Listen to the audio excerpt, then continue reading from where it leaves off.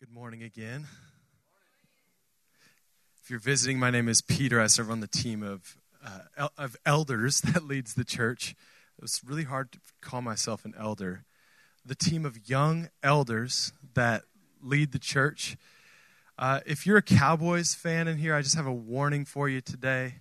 Though my speaking might not go longer than the 40 minutes like normal, the service could get out of hand in a good way. That's what I'm praying for. Because the scripture we have today has really led me to go deeper into the riches of God. And I pray that you would see something that you can't contain in and of yourself as well. Today we're in week 4 of our series, The Remnant.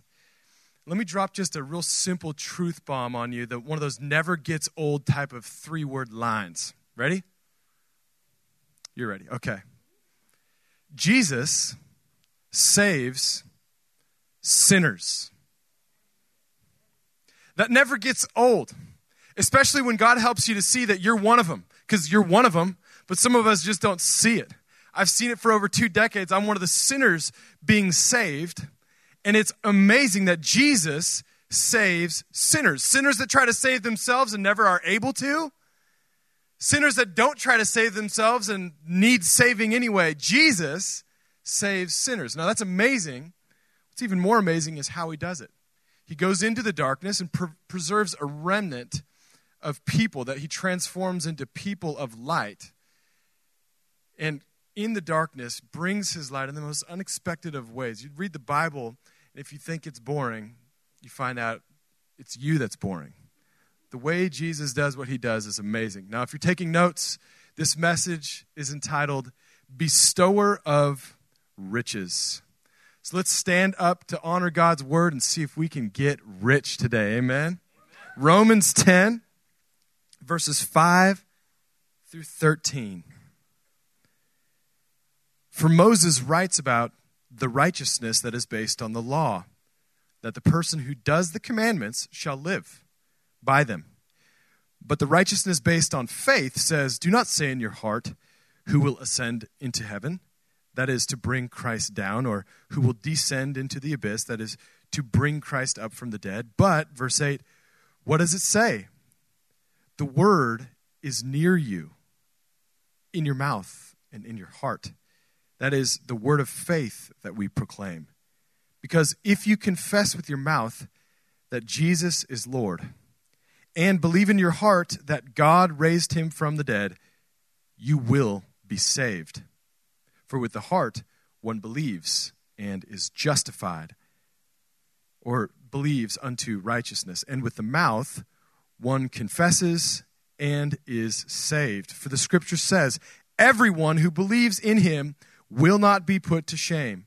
For there is no distinction between the Jew and the Greek, for the same Lord is Lord over all, bestowing his riches on all who call on him. For, quoting the prophet Joel, everyone who calls on the name of the Lord will be saved. The word of the Lord. Y'all can be seated as we pray. Jesus, thank you. Thank you for your word. Please add a supernatural blessing to the reading of your word that's beyond our thoughts or all the things that we think we know, or the things that we're concerned that we don't know or get insecure about. A blessing that allows us to see that you're the only one who's ever lived out the law perfectly, and yet you traded your life for our death on the cross, and you rose again from the dead so that you could bring eternal riches, your very life, to us. So God forbid that we would concern ourselves with lesser things when the very riches of heaven are available to us right now.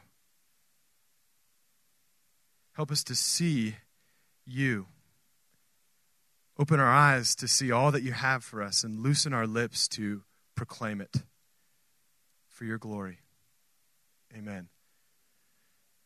There's 3 things I want to focus on as I work through the passage today. I'm going to kind of drop into the center of it, for context, and then go from the start to the finish. But these three things I'm going to focus on: man's formulas, God's nearness, and finally, endless riches. First, man's formulas. Romans 10 is not about man-centered religious formulas. I'm going to show you that really in something that I've confused in the middle of our passage, and then I'm going to build some context by going to the start of the whole chapter, the text that Alberto preached last week with all sorts of Alberto power. Jesus power in Alberto. Sorry about that.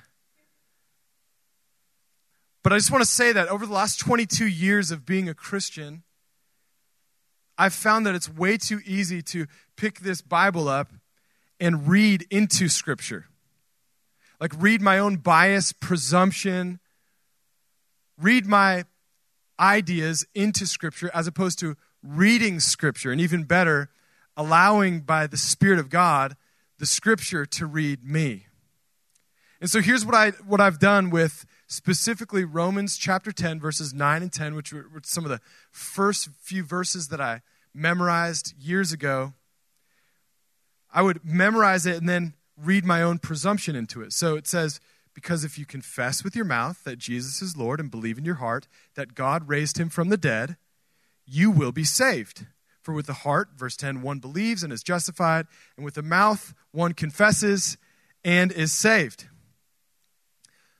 So beware, because if you, like me, read your own presumption into it, you could read these words and rip it off and get the exact opposite, not just a little bit off, but the exact opposite conclusion out of it. Here's what I kind of did with these words, okay? So if you confess with your mouth and believe in your heart, okay, so that means to save myself, I throw in some believing, I throw in some confessing. I got myself some salvation sauce right there. I can save myself by doing these things. But this is not just a little bit off of what the whole chapter is actually saying. This is exactly the opposite of what he's saying. And not because this is wrong, but because I read something wrong into it. Man-centered formulas is precisely what this whole passage, this whole chapter is correcting, not endorsing. He's not saying these things, believing, confessing, is what men do to be saved. The chapter is saying, look at what God has done to save us. Jesus brought his word so near that in essence, you do nothing and you're saved. In essence, even as you're believing in the risen one and confessing him, you are saved and being saved and more rich and more rich. Romans 10 is not proclaiming or prescribing what we are supposed to do as much as it's proclaiming what God has done. And so for context, let me back up to verses 1 through 4 that sets the tone of what the whole chapter is saying. Y'all going with me to the start? Scroll up to the top in your app or go to the page before in your Bible. I get even more insecure when there's not any enthusiasm. Come on, y'all. Where you're going with me here? Sorry, I'm that guy that has to be encouraged. No, not sorry. Brothers, verse 1. My heart's desire and prayer to God for them, Israel, the Jewish people, is that they may be saved. For I bear witness that they have a zeal for God, a religious passion, but not according to knowledge, so without any sort of real understanding. Verse 3, for being ignorant of the righteousness of God, literally the righteousness that comes from God, and seeking to establish their own righteousness, they did not submit to God's righteousness. For Christ is the end of the law for righteousness for everyone who believes. So in essence, Paul is saying that Israel had done with God's word what I was doing the first few years with verses 9 and 10. They had picked off the grace of God and really appropriated God's word for their own human formulas. And yet they'd done it with all sorts of authentic, sincere, religious passion. And our generation loves to judge ideas based on sincerity. And Paul is saying, you can have all sorts of zeal, but without knowledge. And in any generation, when you have the formula of lots of passion minus understanding, or what verse 2 calls knowledge, it's a formula for accelerated evil, even though there's all sorts of devoted fervor. And try to track with me here. I know it's kind of hard to relate to that the ancient Jewish people from way, way long ago, they're hard to relate to because they had all this religious, passionate ideas about things that they thought God was hyped about. And unbeknownst to them, they had veered far away from the goal of God's word. And I'm only being facetious because it's not hard to relate to, and it's not far off and ancient. We do this. We totally relate to this. We can know just enough about religion, like Nacho Libre, I am a real religious man. We can know just enough to be dangerous in opposition to God, thinking ourselves on his team. We're too prone to hijacking his scriptures against what they're teaching for our own formulas. And then contrary to the heart of God, we turn it on others and pervert the justice and love of God towards others. Just like ancient Jews that Paul was talking about, we cling to a form of godliness, denying its power. As Paul said in 2 Timothy, and it's all zealous devotion. We're really passionate, we're excited, but we're bypassing the heart of God's word, really rejecting God with his own Bible. And so here's how it looks here in America. We syncretize two totally separate religions, just like the Jews in the ancient times that Paul was talking about would combine or syncretize real faith from God with man-centered formulas.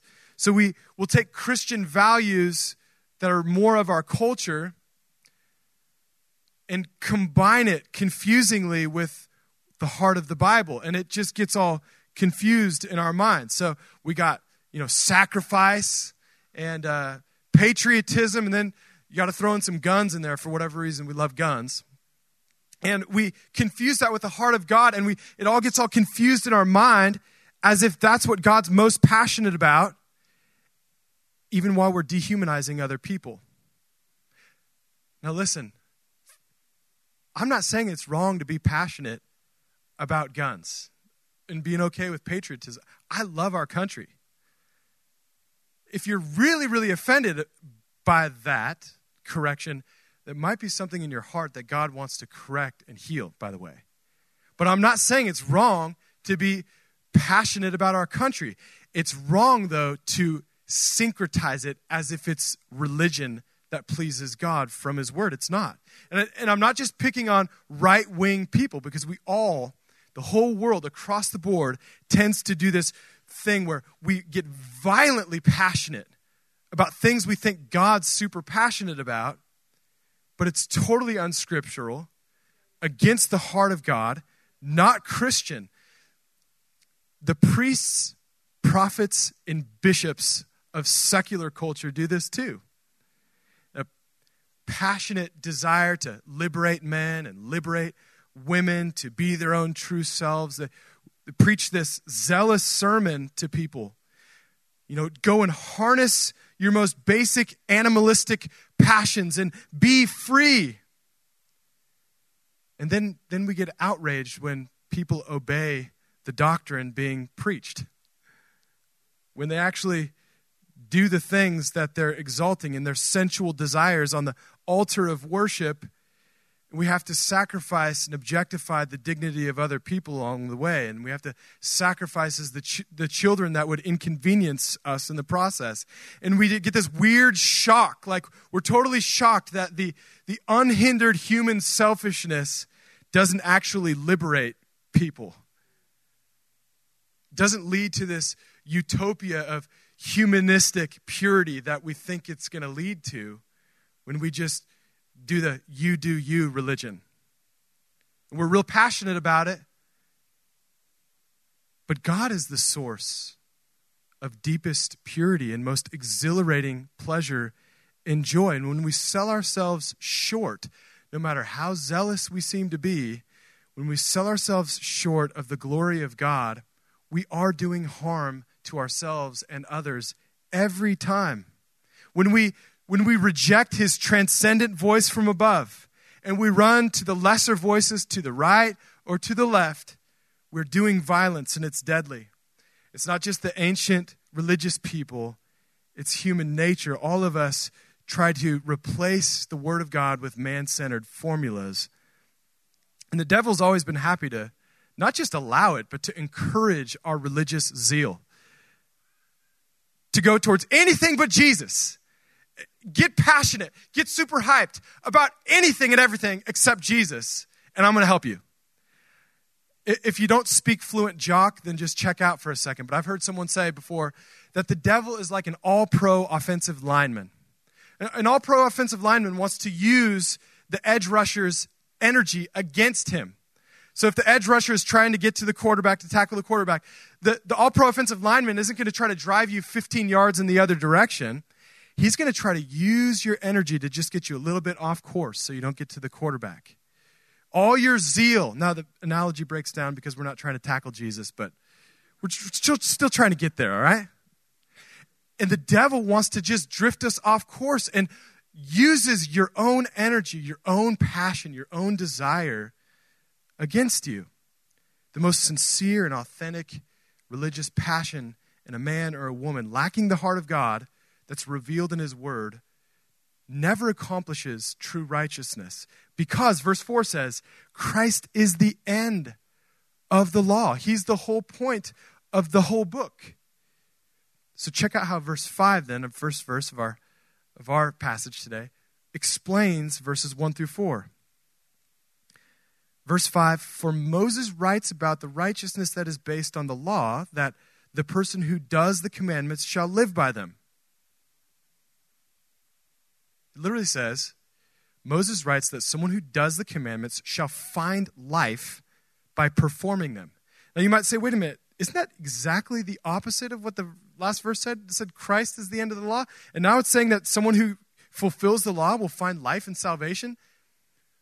It's actually saying that because Jesus is the only one who's ever done the law and found life by it. He's achieved life. He's the only one to cross the finish line. He's the end of the law. So all we're left with is faith. You can try in vain to please God all on your own, or you can rest in Jesus, who has fully pleased God on our behalf, and live a life of adventure that he has for us. Okay, you're getting high. Okay, thank you, Jesus. More people are here. See, the rest of us have failed to do the commandments if your name is not Jesus. He's saying the ancient Jews have not been able to attain this thing, this goal that they're going after.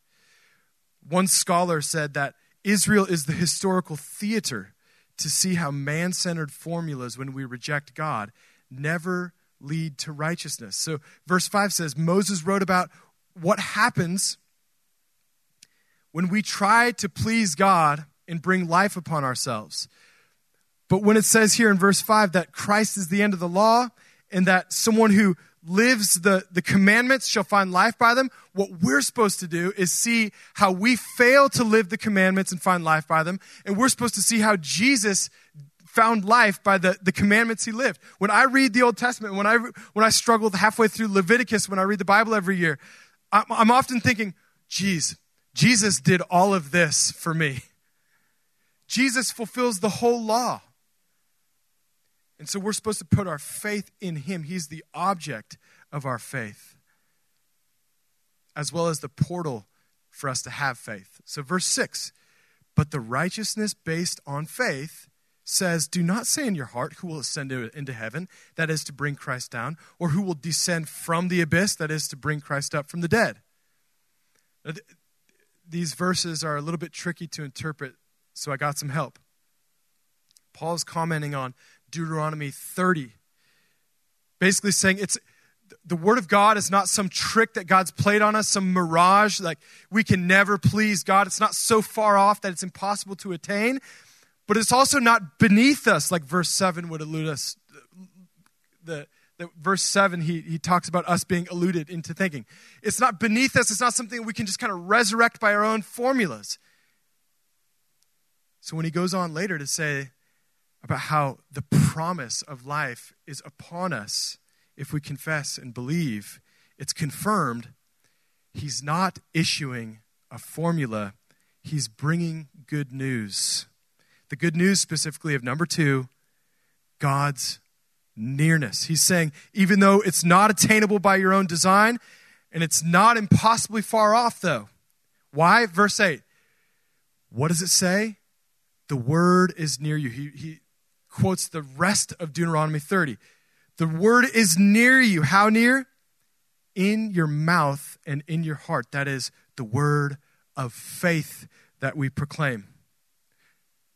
So really being able to please God, living an unwasted life, not just being a normal person who eats and sleeps and dies and wastes his life.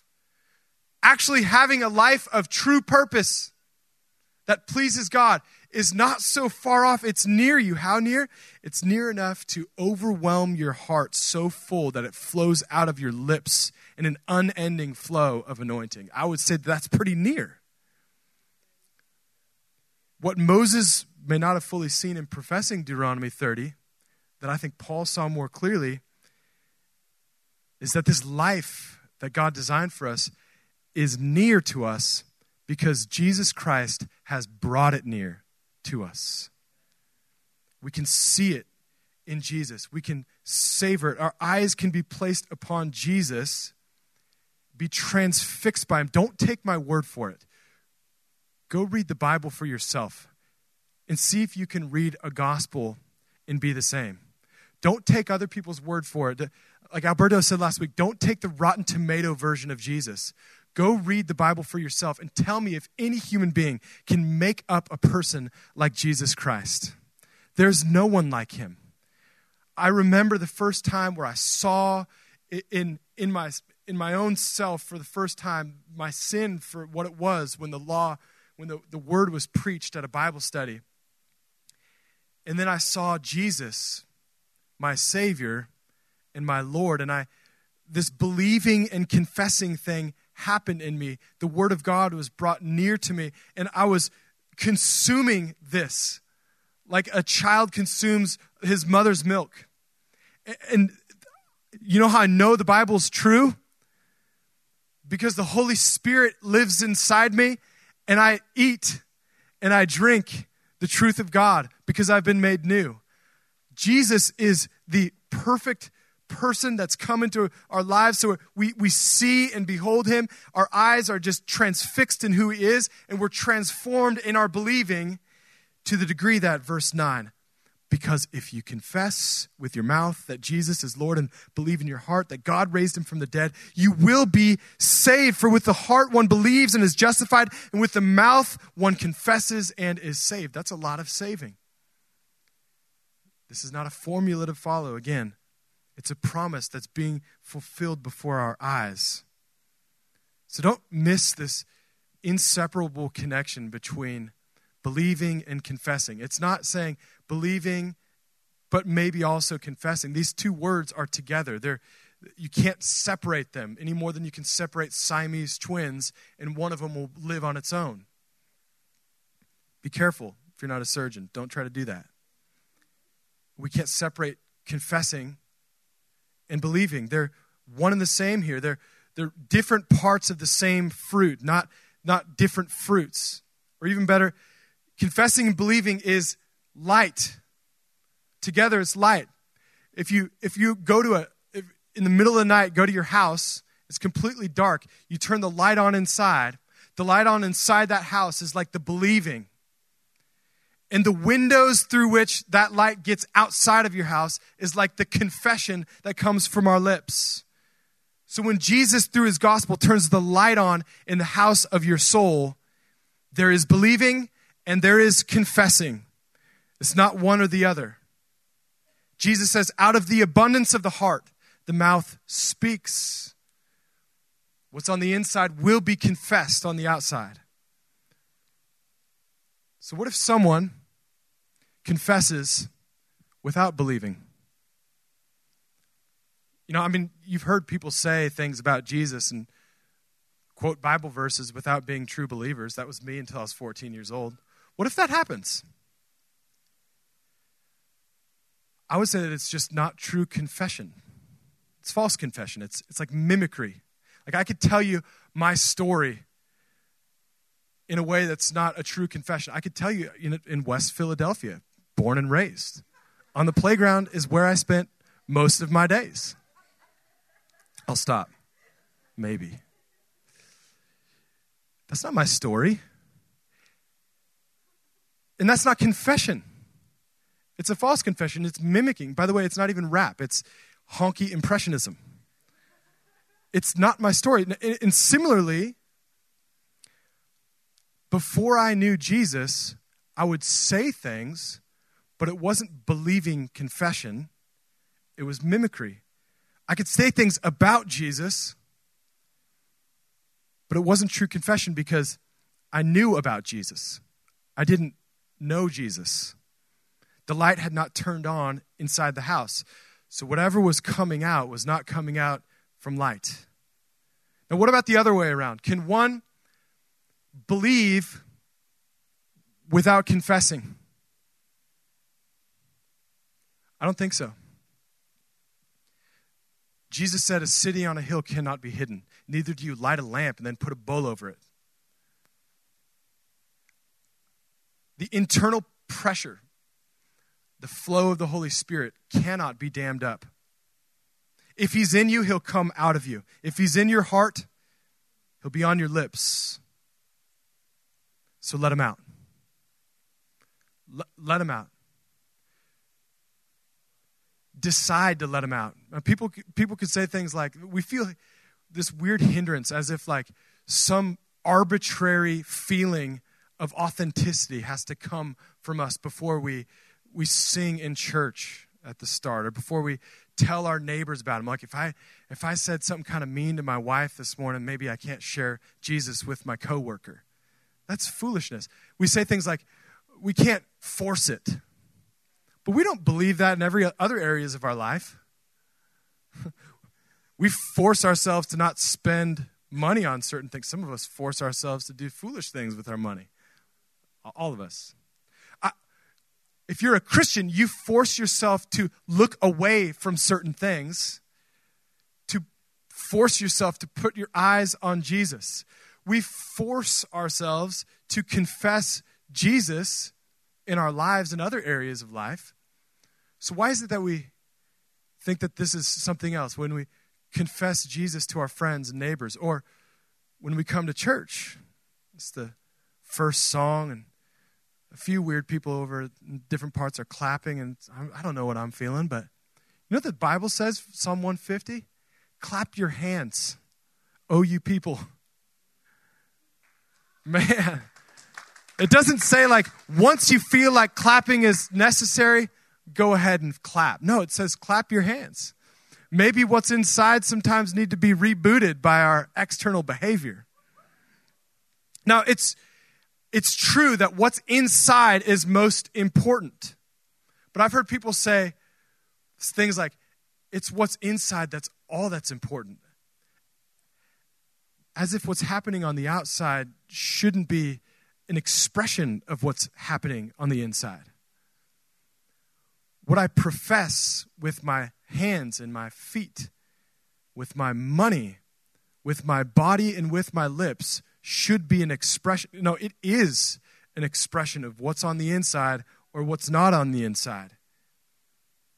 So Jesus, let our confession spread like a great contagion in Jesus' name.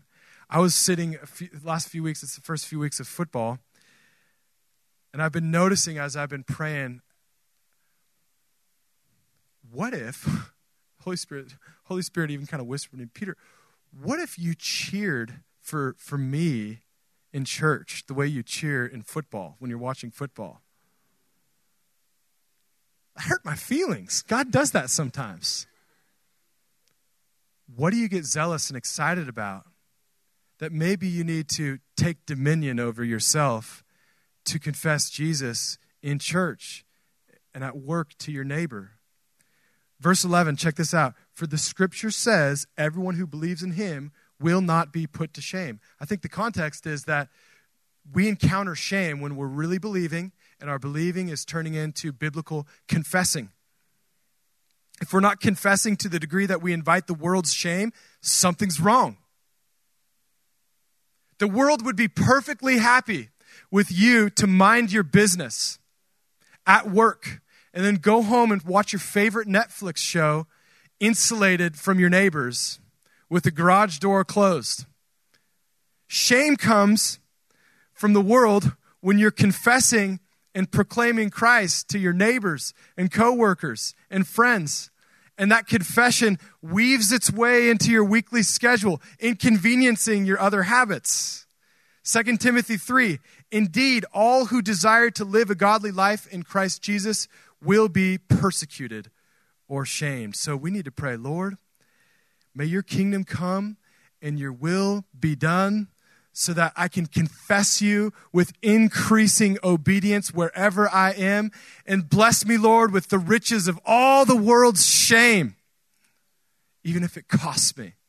That should be our prayer.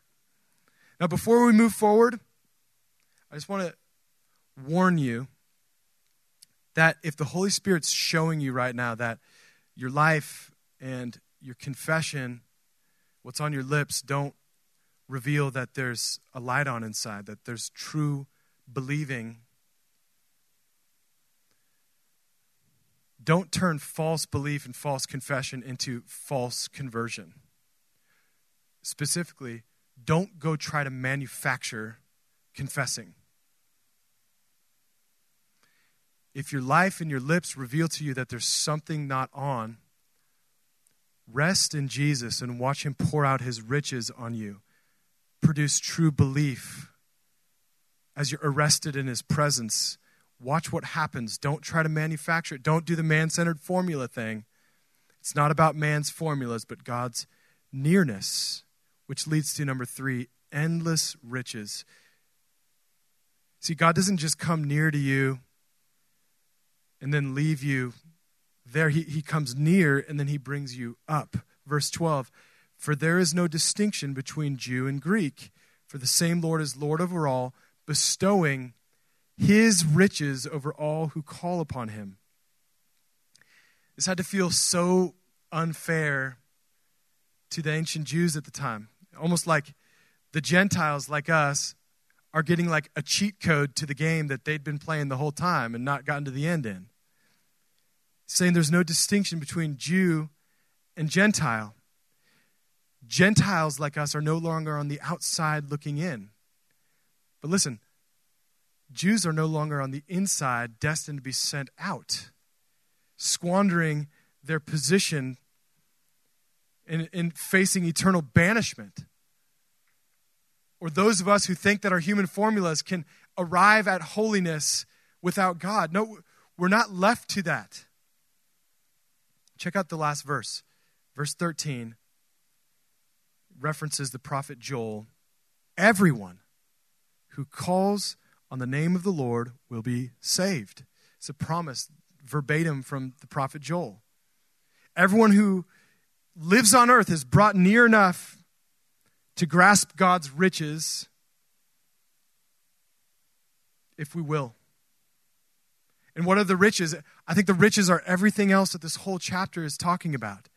Out of this world riches. I saw how many times, 5 or 6 times, that it mentions saved in these few verses. There's just a lot of saving happening. Different words used for it. The least that I can conclude is this, and I tried to do more, but I'm going to at least start with the least. At least I know that there's a lot of saving happening. And when God saves you and makes you rich, in the kingdom of God, the rich just keep getting richer if we will. If we would tap into it. There's more of him. There's more deliverance. There's greater hope. There's refuge. There's more purity. Jesus can't stop, won't stop saving the saved. He grows us. It's like when you get saved for the first time, you're justified, as the Bible says here. You're made new. It's like you were falling off the ledge into death, the eternal abyss, and he grabs you and pulls you up. But he doesn't just set you on the side. He takes you on a wild adventure, a joyride of life that never stops. And he takes you to revisit your old bouts of bitterness and unforgiveness and insecurities and things that would hold you back, to really anchor you to the earth so that you can be more fit for heaven. So Romans 10 doesn't just show a rescue mission. It's an ongoing invasion of heaven's glory here on earth.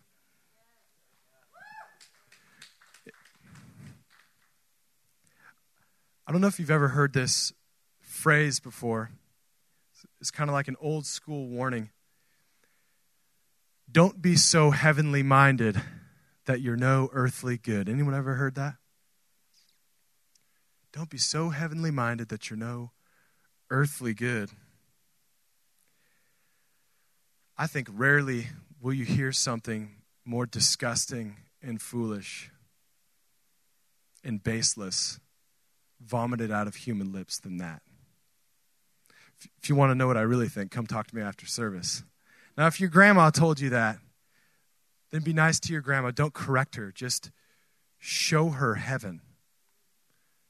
Tap into Jesus. There's more of him that's available to you.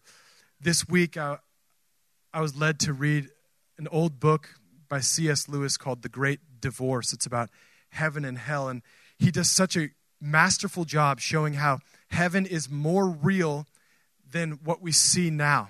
You know, when you wake up from a dream and you're like, oh man, that wasn't real. And that's what heaven is like compared to now and our worries and fears and insecurities now.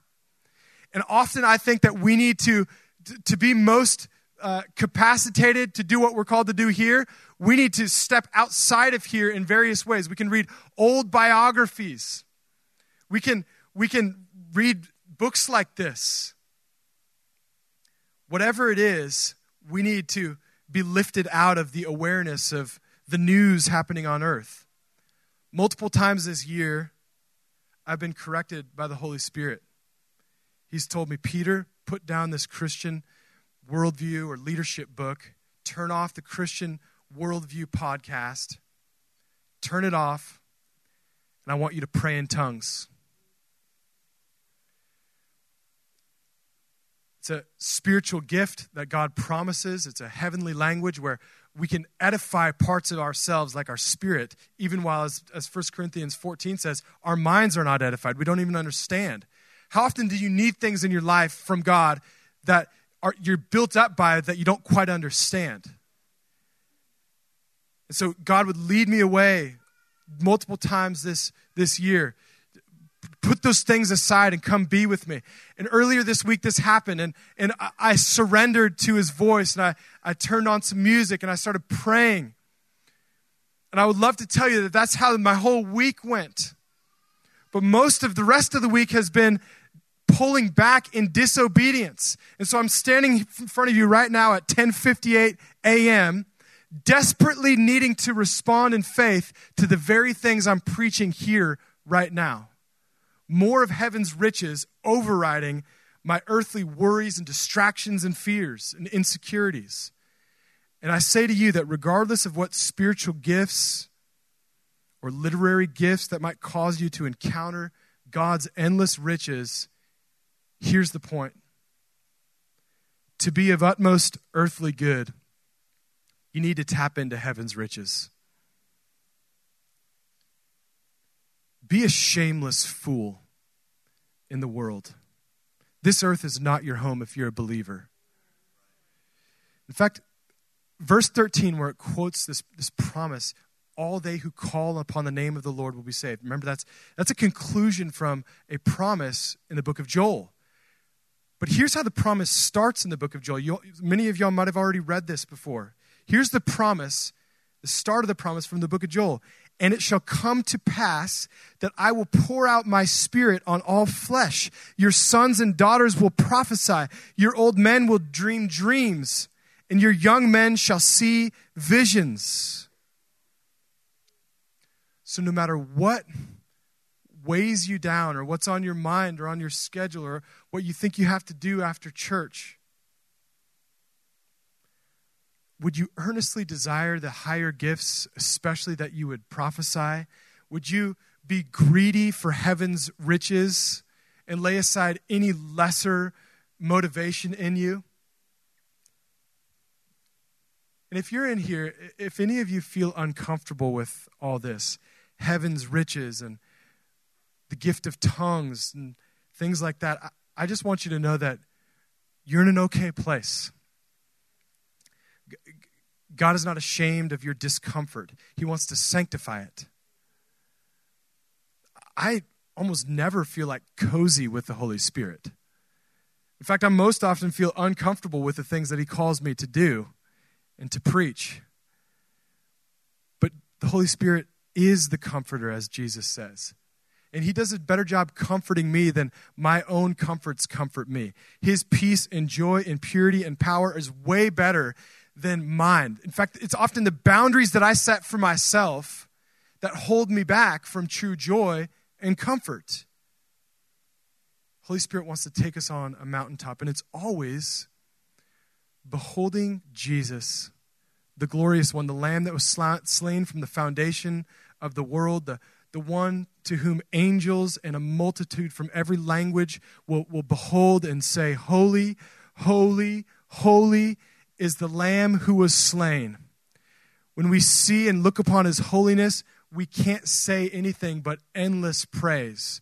No other thoughts will weigh down in our mind. They'll be displaced by the weightiness of his glory. I want to share a song with you that led my mind away from my distractions this week. It's a song written by our Every Nation church in the Philippines about what Jesus has brought near to us. We're going to do something a little different today, and we're going to go right into this song, but I want to read the words to you. This is a prayer to Jesus. From golden streets, stars at your feet, from royalty, you came down. Could y'all close your eyes? I'm going to say this again. From golden streets, stars at your feet, from royalty, Jesus, you came down. How can it be?